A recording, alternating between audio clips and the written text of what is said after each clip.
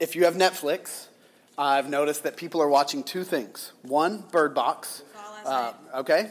I think I heard that had the largest first week viewing of any movie in history. I think it was streamed 45 million times in its first week out. And then the other one that everybody's watching is Marie Kondo and Tidying Up. You watched it? Have you watched it yet? You got to watch it. Jamie, you watched it? No. You hadn't watched it? I saw what Natalie did to you. Yeah. Well, Marcy is the biggest Marie Kondo evangelist in the world, and so that's a fact. Everybody's watching this tidying up thing. It seems like at the beginning of the year, everybody wants to create margin in their life, and that's what this show is tapping into. I don't know how long it's been on Netflix. I think it's pretty new, but I think it's a very timely release. When people start the year, it seems like we want fresh beginnings, new beginnings, and I think it's so cheesy, but it is so funny. She makes you hold every shirt and everything and be like, does this bring you joy? And so Natalie, like, I'm offloading stuff. She's like, now, does this shirt bring you joy? I'm like, babe, it's a shirt. I don't care. Throw it out. Like, I wore it no times last year. It can go in the bag. But, man, we want to create breathing room in our closets. We want to create breathing room in our schedules. We want to create breathing room everywhere, and because everybody has limits. You know, like last week we used this table as an example, and so often we live out on the edges, and yet all of us have limits. Like there's only so far that we can go with our finances and our time and our relationships. There's only so much margin. And when we always constantly live on the edge, we endanger ourselves because out on the edges is anxiety, is stress, is relational breakdown, is temptation. When we constantly live out on the edge, we open ourselves up to make decisions that we never would have made otherwise. And so God would have us have breathing room. And so Renee put this up so good. We find breathing room at our margins by clarifying and pursuing what's central. And if there's one big idea for this whole series, it's that. Last week we looked at Matthew chapter 6, verses 31 through 34. And in 33, which is one of my life verses, Jesus says, but seek first the kingdom of God and his righteousness, and all these things will be added to you. And what Jesus is saying is, when you can clarify what's central, you're seeking God first, then all the stuff on the edges, God adds. But we don't have to live out on the edges, constantly pursuing the edges, if we're clear on what's central in our hearts and in our life. And so that really is the main idea of this series. Today we're going to talk about creating financial breathing room. Now, I'll be honest, I hate talking about money as a pastor. I've been a pastor now for 20 years. And in 20 years, I have to discipline myself almost every year. There were 10 years where I was working with teenagers, and every year I would talk about money with teenagers because they have a shocking amount of money that actually flows through their accounts, even as teenagers. And with adults, every year I try to talk about money a little bit. In fact, almost every week at some point I try to talk about money. I hate doing it. One, I fear that people will question my motives as a pastor. If he's talking about money, is he just talking about giving to the church? Two, I hate talking about money because I know what a struggle money can be. I grew up in a home with a single mom who worked 3 jobs, and there were some months where the money just wasn't there. I remember one month, the money absolutely was not there. We had no money. We had no groceries. Mom went to the mailbox, and there was a check in the mailbox that God had provided. Now, she, to this day, 30-something years later, has no idea who did that. But I know that money can be a struggle. I know that there's external pressure on all of us. There's cultural pressure that we've got to have a certain standard of living, and we've got to look a certain way, and all these things. I know there's internal fear when it comes to money as well. If I live a different way, then will there be enough? If I live by faith, will everybody think I'm crazy because we're not trying to keep up with the Joneses and all of those things? And then third, I'm a work in progress in this area of money. Your experiences at a young age totally shape you. And my experiences of growing up without a lot of the time, rather than create deep-seated trust in God's provision, actually produced a fear in me. And so I don't like talking to the people I pastor about money because I struggle at times with fear of will there be enough, to be totally honest. But in response to those things, Jesus talked about money all the time. You know, Jesus actually talked about money more than he talked about hell. That's pretty incredible. Jesus talked about money in this life more than he talked about eternally being separated from God. That's a crazy thought. And as a church, we want to preach all the Bible. Like, we don't want to just talk about the things we like and avoid the things we don't like. And so because of that, because Jesus talked about it, and because we want to preach the whole counsel of the Bible, I don't feel like I have to apologize. Like, if somebody has an issue, their issue really is with Jesus when it comes to money and finances. Second, I think we all have to decide if external things are going to pressure us, or if internal things are going to bully us, or if the eternal is going to guide us. This is hard. This is a heart decision. Am I going to let external pressure, internal fear bully me and push me around, or am I going to live by a set of bedrock convictions that are going to guide me? And if the latter is true, then we don't cave into pressure, or when we do, we repent and sort of get back in the fight. And then the third thing, because I struggle with money, hopefully when we talk about money and finances and breathing room, hopefully you'll hear humility. And not, hey guys, I've got all this solved and we're actually millionaires, surprise, we know how to do this, listen to me, I'm a genius on this. As a work in progress, hopefully you'll hear humility, and hopefully you'll get God's wisdom and God's strength, even out of our family's weakness. So let's talk about breathing room and money. Here's a couple of stats for you. You know the average American has $38,000 in debt.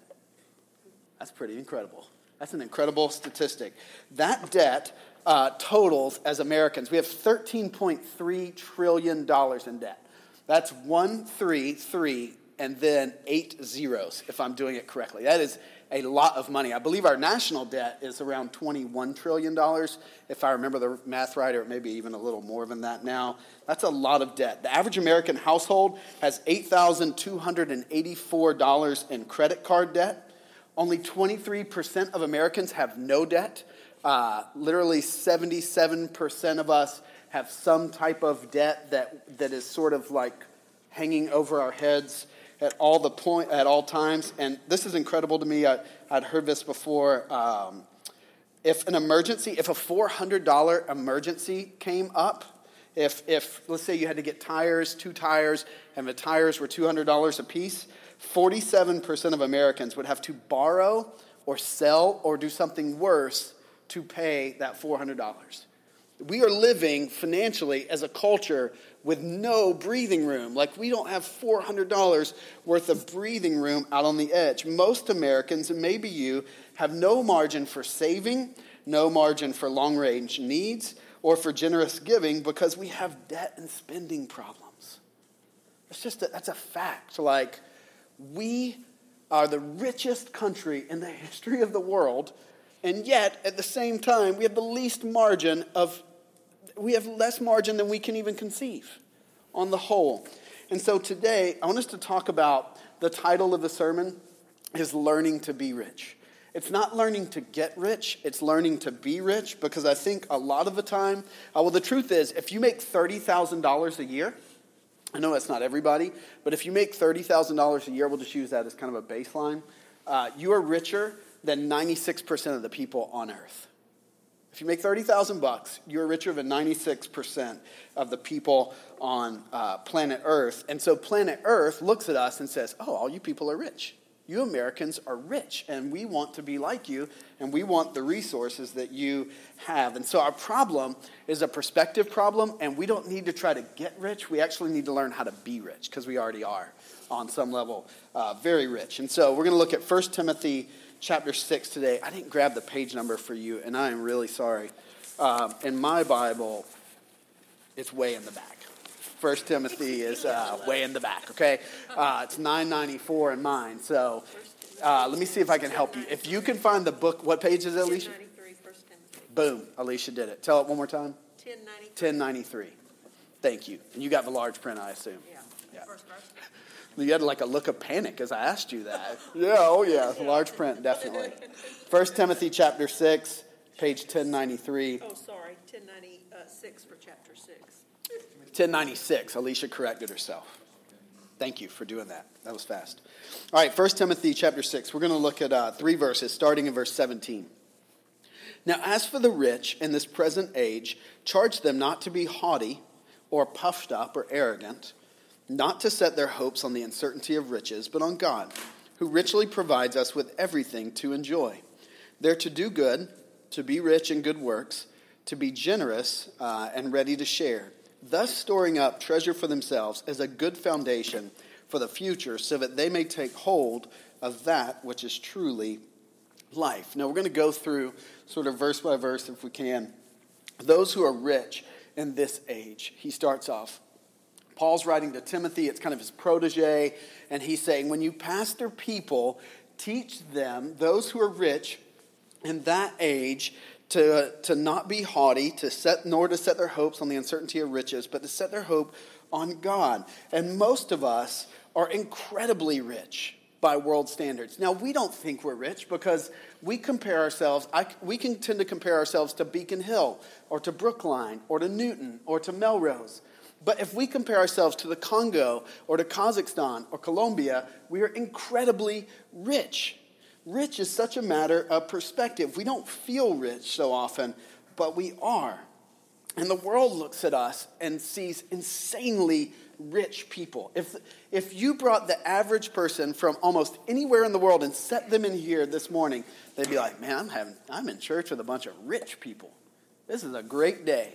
And some of us look around, we're like, man, we're not rich. We're barely making it. We have no margin over here. We can barely make it. But 96% of the world would sit in here today and be like, you are the richest people I've ever seen in real life, in my life. We are rich in this age, regardless of what we feel like. And so Paul tells Timothy, tell them, don't be haughty. Don't be puffed up. Don't hope in your riches. Our riches are super uncertain. Our riches are super uncertain. We've seen that in my adult life. I feel like there have been the last decade, or now I guess a decade and a half. It's amazing events that seem like they just happened a couple of years ago have now happened 15, 20 years ago. I'm getting old right before my eyes. I feel like there have been moments where the stock market has done like this.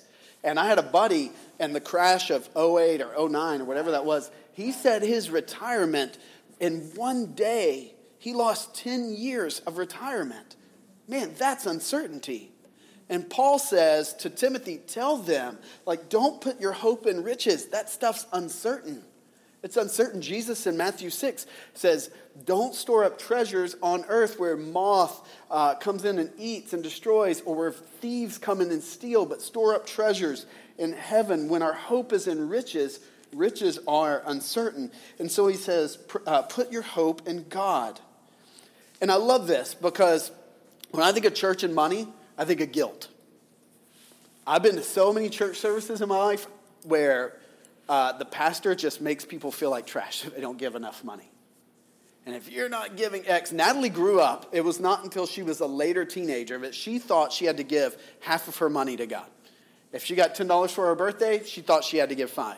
So when her parents told her later, no, 10% is a good number, she was ready to turn cartwheels because she had been made to feel guilty and misunderstanding that she wasn't giving enough. But at the end of 17, Paul says, set their hope on God, who richly provides us with everything to enjoy. To enjoy. Money is not bad. Money is not the root of all evil. That's one of the most quoted imaginary verses in the Bible. The Bible actually says the love of money is the root of all evil. Money's good. I hope you get insanely rich and you become the most generous people in this city. I hope I become insanely rich. When that Mega Millions thing was happening, I was like, and I heard the winner was in the upstate of South Carolina, I thought, oh, Jesus. Jesus, take the wheel. Let me know that person. Let me know I'm Lord. I didn't. I know the exact gas station where that winning ticket was sold. I didn't know the kid. Man, kid's 20-something years old. Life changed forever. Hadn't even cashed the lottery ticket in yet because he knows how much his life is about to change. But man, God gives us money to enjoy. To enjoy. Not to feel guilty. Not to feel shame. Not to feel paranoid about, and certainly not to sit in church and feel any of those emotions. God gives richly. He provides so that we can enjoy. Christian, if Jesus is Lord of your life, now this is the trick. We're to be stewards of those resources. We're managers. See, our problem, I think a lot of times as Christians is we think we own it, and so we walk into church and we feel guilty.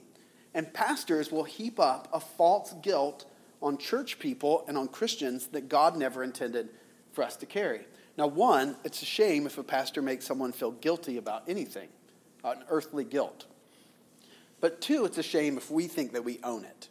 If I think, okay, Natalie and I are going to give X percent of our paycheck to God every month through the church, but the other 90% is just mine to do whatever I want. That's a wrong perspective. If we're Christians, if we're followers of Jesus, God is the owner of all of it. God owns my life. He owns my house. He owns my car. He's the owner of my kids. He's the owner of my marriage. He's the owner of me. He's the owner of my mind, my heart, my desires, my emotions. He's the owner of all of it, and I am a steward. I'm to manage everything that God has entrusted to me. And so as a manager and not an owner, I understand that God provides it. So I can enjoy it because I didn't earn it. That's hard to remember.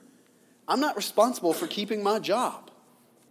You're not responsible for keeping your job. God provided your job. God will maintain your job. Hopefully, we'll all continue to have the health to work, and the economy will be okay. Dan works for the Coast Guard, and he's in the middle of this season of government shutdown. So we were just talking, I hope you don't mind me sharing this. Dan gets to work every day for free right now. And he was just talking about, now it's not quite like that, but like we've all read the news or seen the news. He has a lot of employees who are further down on the kind of chain of command in the military who are freaking out right now because their provision is really in jeopardy day to day and paycheck to paycheck.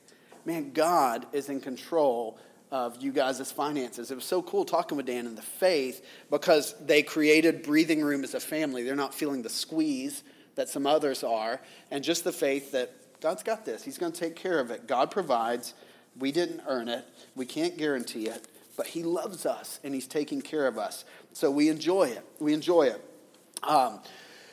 One of the biggest churches in America was 10 miles from where we lived before. It was a church of 30,000 people. And there was a woman in our church who was the pastor's, she was like the one who kept the books for the church. And she told me one day, she was so mad. She said, "Do you know what he makes? Do you know what he makes?" And it was almost like he should just be doing all of this for free, like leading a church of $30,000 for free. And I told her in that moment, I said, listen, it's not what you have that's important. And this is actually worth writing down. It's not what you have that's important in God's economy, but what you do with what you have. And even more, it's what you have is doing to you. It's not so much about what you have, but it's about what you have is doing to you and I. What we have, what is it doing to us? We have to be careful with that. Paul says, as for the rich, don't teach them, don't be haughty, don't put their hope on riches, but hope in God, who richly provides us with everything to enjoy. In verse 18, he says, now the rich in this age, that's us, are to do good and to be rich in good works, to be generous and ready to share.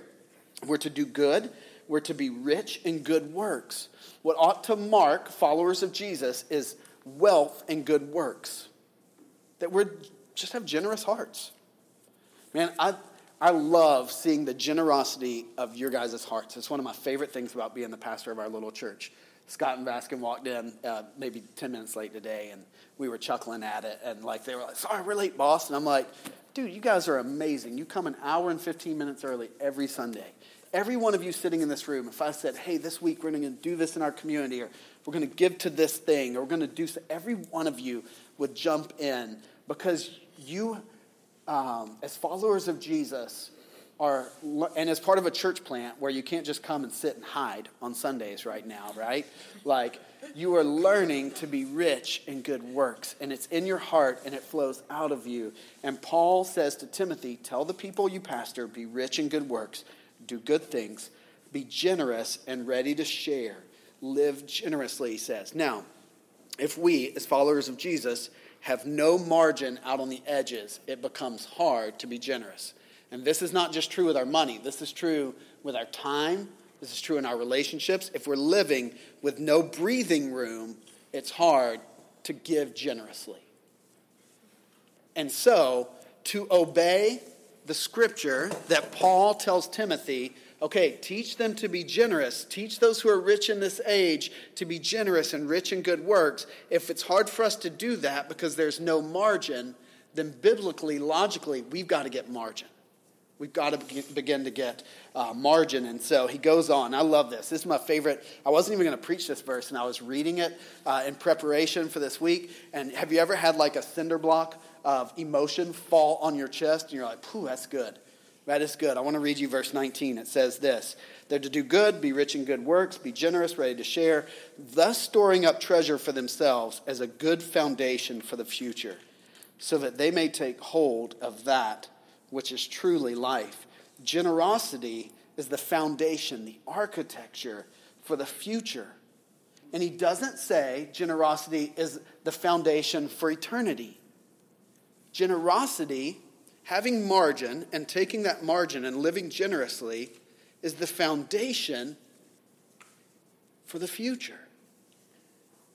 That's what you want to build the house of your finances and your life on. It's generosity. That's a good foundation. I tend to think a good foundation is saving and hanging on to stuff. My boys are going to have to go to college one day. I tend to think I got to get margin and hang on to everything because that's a good foundation for me and for them. I've got to save thousands and thousands of dollars so that we'll have a buffer and we'll be okay. The Bible says, Paul says, the foundation is not hanging on to and living to the edges. The foundation, a good foundation, is over here in the margin, living generously. It's sitting in my notes, but in the book of Leviticus, I think it's in Leviticus, we can go and check. God tells the people who own the land, he says, when you go to glean your fields, leave the edges so that those who are poor can come and have something to get and something to eat. The same principle is true for our finances. We ought to have margin to help those who are vulnerable, because when we were vulnerable, God helped us. That's a foundation for the future, for all of us. Whether you are a teenager or the oldest adult, we all need to look at our money and begin to build in margin for generosity. Generosity, stewardship, breathing room financially provide that, he says, that which is truly life. That which is truly life. It's having breathing room and living generously. So in Matthew 6:24, Jesus says this. Let me flip over there. You don't have to flip. I'll just read it to you. My fingers are so cold right now that it's hard to turn the pages. In Matthew 6:24, Jesus says, "Nobody can serve two masters, for either he hates the one, he loves the other, or he's devoted to one and despises the other. You cannot serve both God and money," or the actual word is, or wealth, or mammon. You can't serve God and wealth. You can't serve them both. You either love one and hate the other. We tend to think we can manage both. I tend to think as a kid who grew up without a ton that I can do both. But the Bible says we can't do both. And so the kingdom of money is in opposition, the kingdom of wealth, to the kingdom of God. We can't serve both simultaneously, and there is no third kingdom. Now, the kingdom of money says a couple things. The kingdom of money, in the kingdom of money, rich is a moving target. Most people, when interviewed, say that rich is 2 times what they currently make. So if I make $30,000, I would say I'm rich when I make 60. If I make 100, when I make 200, then I would be rich. Rich is a constantly moving target. It's like the carrot that they dangle out in front of us that we can never arrive at. In the kingdom of money, rich is a moving target. In the kingdom of God, rich is my current state. It's a perspective. If I make more than $30,000, I'm rich. And I just have to accept that that's what it is. When I was in the 6th grade, we had that, do you remember the presidential fitness thing? I don't think they do that anymore because everybody has to get a trophy nowadays. I remember we had to run the mile. Eric, listen, this is incredible. 6th grade. Eric Mack, Brooke Reed, Kawaki Thomas, David Rogers. Out of our class of 65, 70 kids, those were the 4 kids who beat me in the mile. Now, I beat about 60 kids in that mile. By all accounts, I was fast. But it drove me crazy that I wasn't faster than Eric, Kilwaukee, and then Brooke and David. It made me crazy that I wasn't faster than them. I couldn't accept that I was fast. Listen, if we're going to live by the kingdom of wealth, we're always going to think somebody else is richer. I could always be richer. And we can't accept that rich is our current state. We always want more. Fast. It's the idea of fast versus faster. And man, God would have us be content with where we are. The second thing that happens in the kingdom of money is it becomes, and this is worth writing down, it becomes about standard of living. In the kingdom of money, in the kingdom of money, we're anxious about our standard of living. And so we feel like we have to, because we got to have a higher standard of living, we feel like we have to do more work. And when we have to do more work, that takes more time. And so we want to get this financial breathing room. We think we've got to increase our standard of living, so we come out to the edges, so we do more work, we give more time. We've got to make more money, but usually that's because we've taken on more debt. To have a higher standard of living, typically we don't have breathing room. We don't have $400 as a culture, and so we take on more debt, which causes stress. And then the third thing, we become busier. And so we lose margin in our relationships because we're so busy.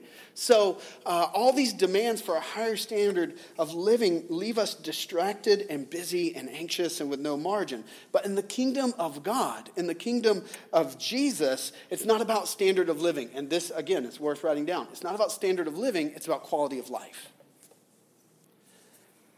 Nat and I were talking about our first house this week. We bought it 14 years ago, almost 15 years ago now. It was a little yellow house. We thought that house was the greatest. We thought it was the greatest. And this week, she goes, that was just some standard grade. They just built it in a subdivision, like just to have another house in the block. There's nothing special about that house. So that house was great. And we had all our ugly mismatched furniture. You know what I mean? Like our furniture was ugly. It was like stuff that she found at yard sales or on the side of the road. And like that was our house, man. We thought it was incredible. And we were young and in love and life was good. And we had our ugly end tables that didn't match and our ugly dishes. And I remember she painted the kitchen one time in green. She thought it was going to look this one way. It didn't look that way, but man, we were in love and happy. We had tons of quality of life. You know what's happened? Those are the happiest times in our marriage. We had the least and the worst stuff we ever had.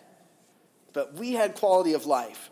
At other times, we have pushed to the edges to increase our standard of living, and it did not bring quality of life. And so those who are rich in this age ought to build in breathing room, understanding that coming out to the edge does not increase our quality of life. The best quality of life often was the time where we had the least. And so I want to tell you just a few quick principles here. Whether you're Christian or not, I think 6 of these are true. The last one will be just geared toward Christians. 1, Christian or not, we all have to acknowledge that we're rich. We all have to acknowledge that we're rich. We say it often because statistically, the richer we get, the less generous we become. Statistically, the richer people become, the less generous they become. It's just a fact, like surveys prove that out. And so if we can say, I'm already rich, then that will free us to begin to live generously. And it has nothing to do with making more. It's just an understanding, I'm already rich, I can be generous, and generosity is the sure foundation for that which is truly life. Verse 19. Number 2, Christian or not, these are biblical principles. You need to know where your money comes from. Christian or not, we need to understand that God is the one who gives us our jobs and our money and everything that we have. He gives us the ability to earn it. He gives us the position that we earn it in, and he is the one who allows us to keep doing that day after day. These are all gifts from God. We didn't earn them. As much as I feel like I earned my paycheck when I get it, I didn't earn it. God provided it. He gave it to me, and for all of us, he could take it away tomorrow. Some of you work incredibly hard. And as your pastor, I want you to know, your work ethic is inspiring to me. But understand that God is the one who gives us those jobs and allows them to keep them and gives us the paycheck. Third, we need to know, and these will get increasingly possibly less comfortable, by the way. We need to know where your money is going. You need to know where your money is going. I want to encourage you, you need to track it for 1 to 3 months and know where it goes. My mom gives us some cash at Christmas. She always puts in an ornament and hides it on the tree, and then myself and Natalie and my brother and his wife are scrambling to try to find it because there's one that's always impossibly hidden. And so at the beginning of the year, we're just doing everything by cash, We've got some gift cards at Christmas and stuff. And so every day right now, we're like, okay, what'd you spend today? What'd you spend? And after a month or two, we can begin to see where there's not alignment. Last year, we spent too much money on coffee and eating out. Way too much money. Dan, you agree? Are you talking about me, that I spent too much?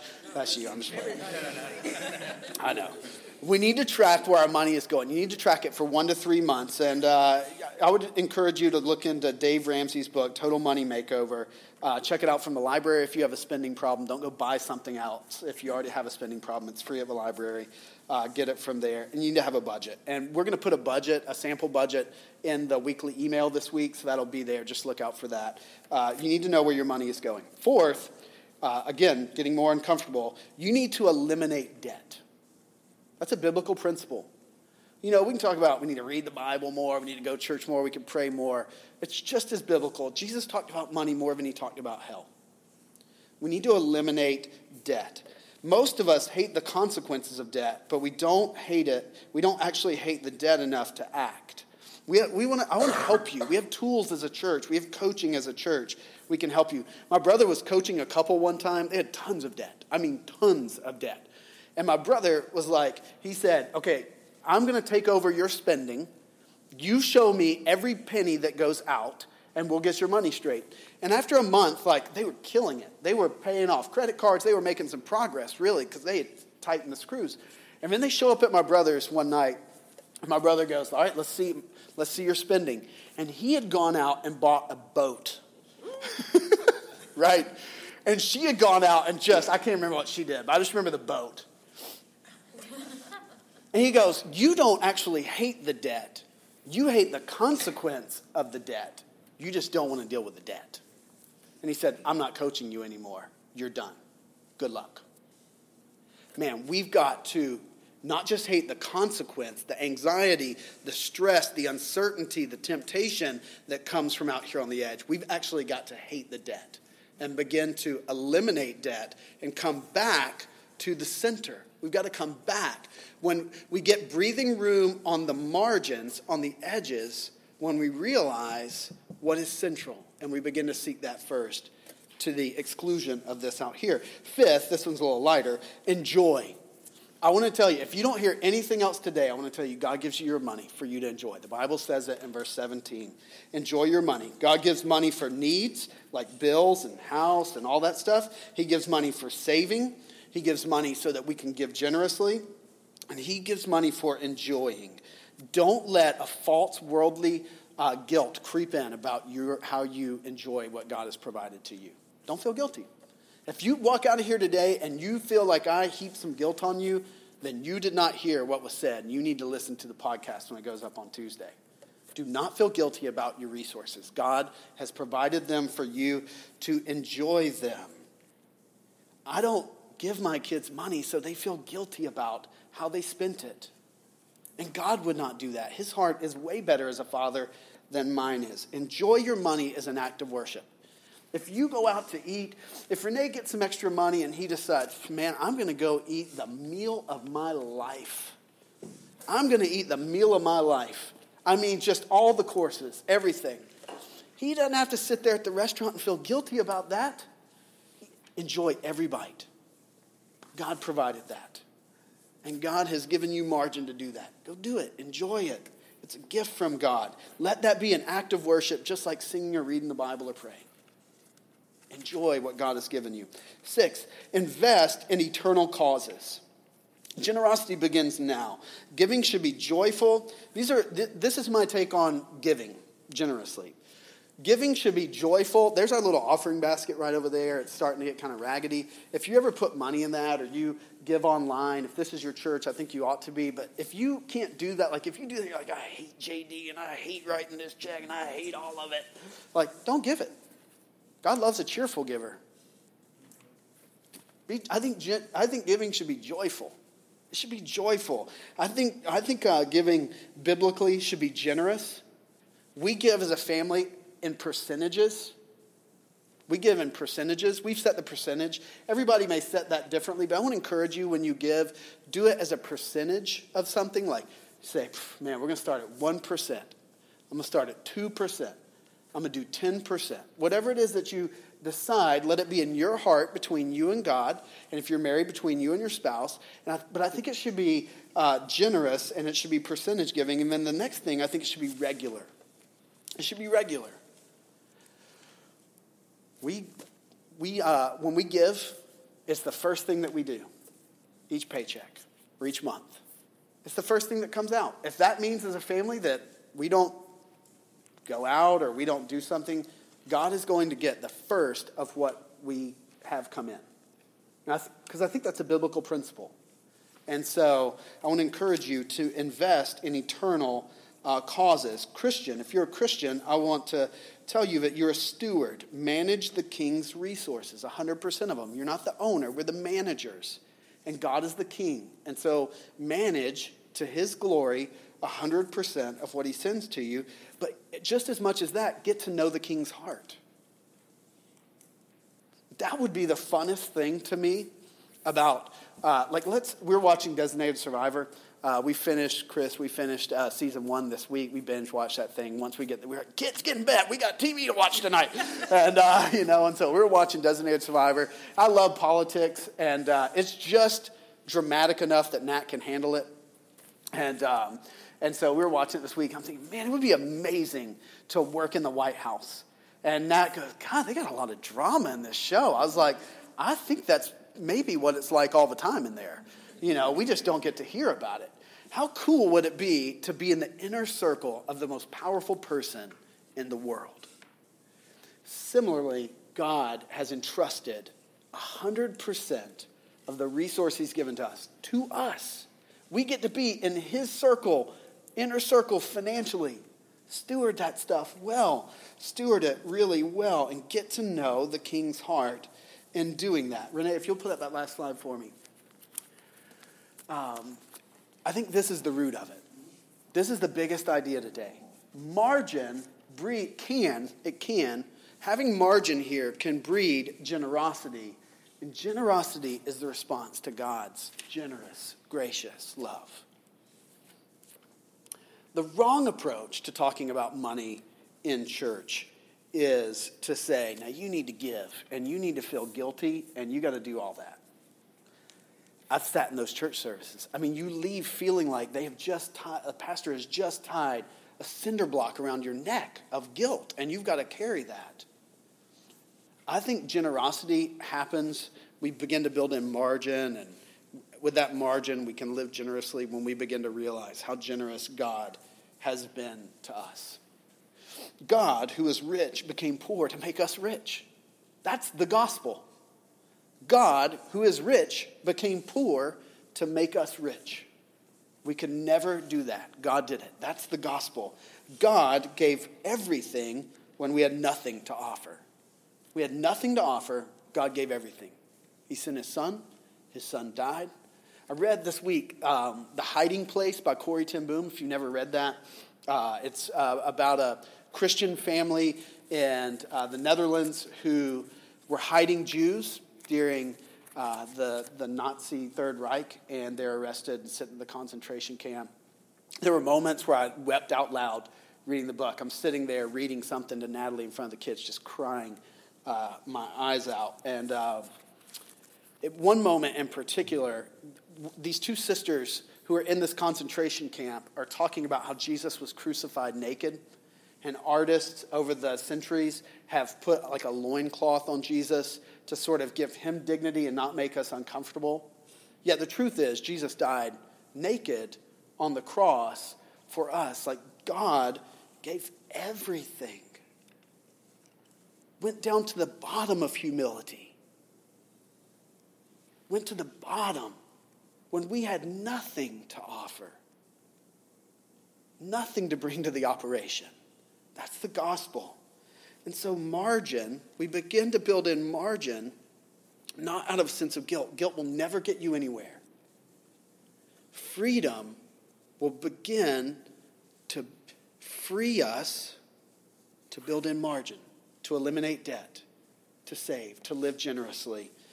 Margin breeds generosity. Generosity is the response to God's generous love that he's shown us at the cross and the empty tomb. Let me pray for us.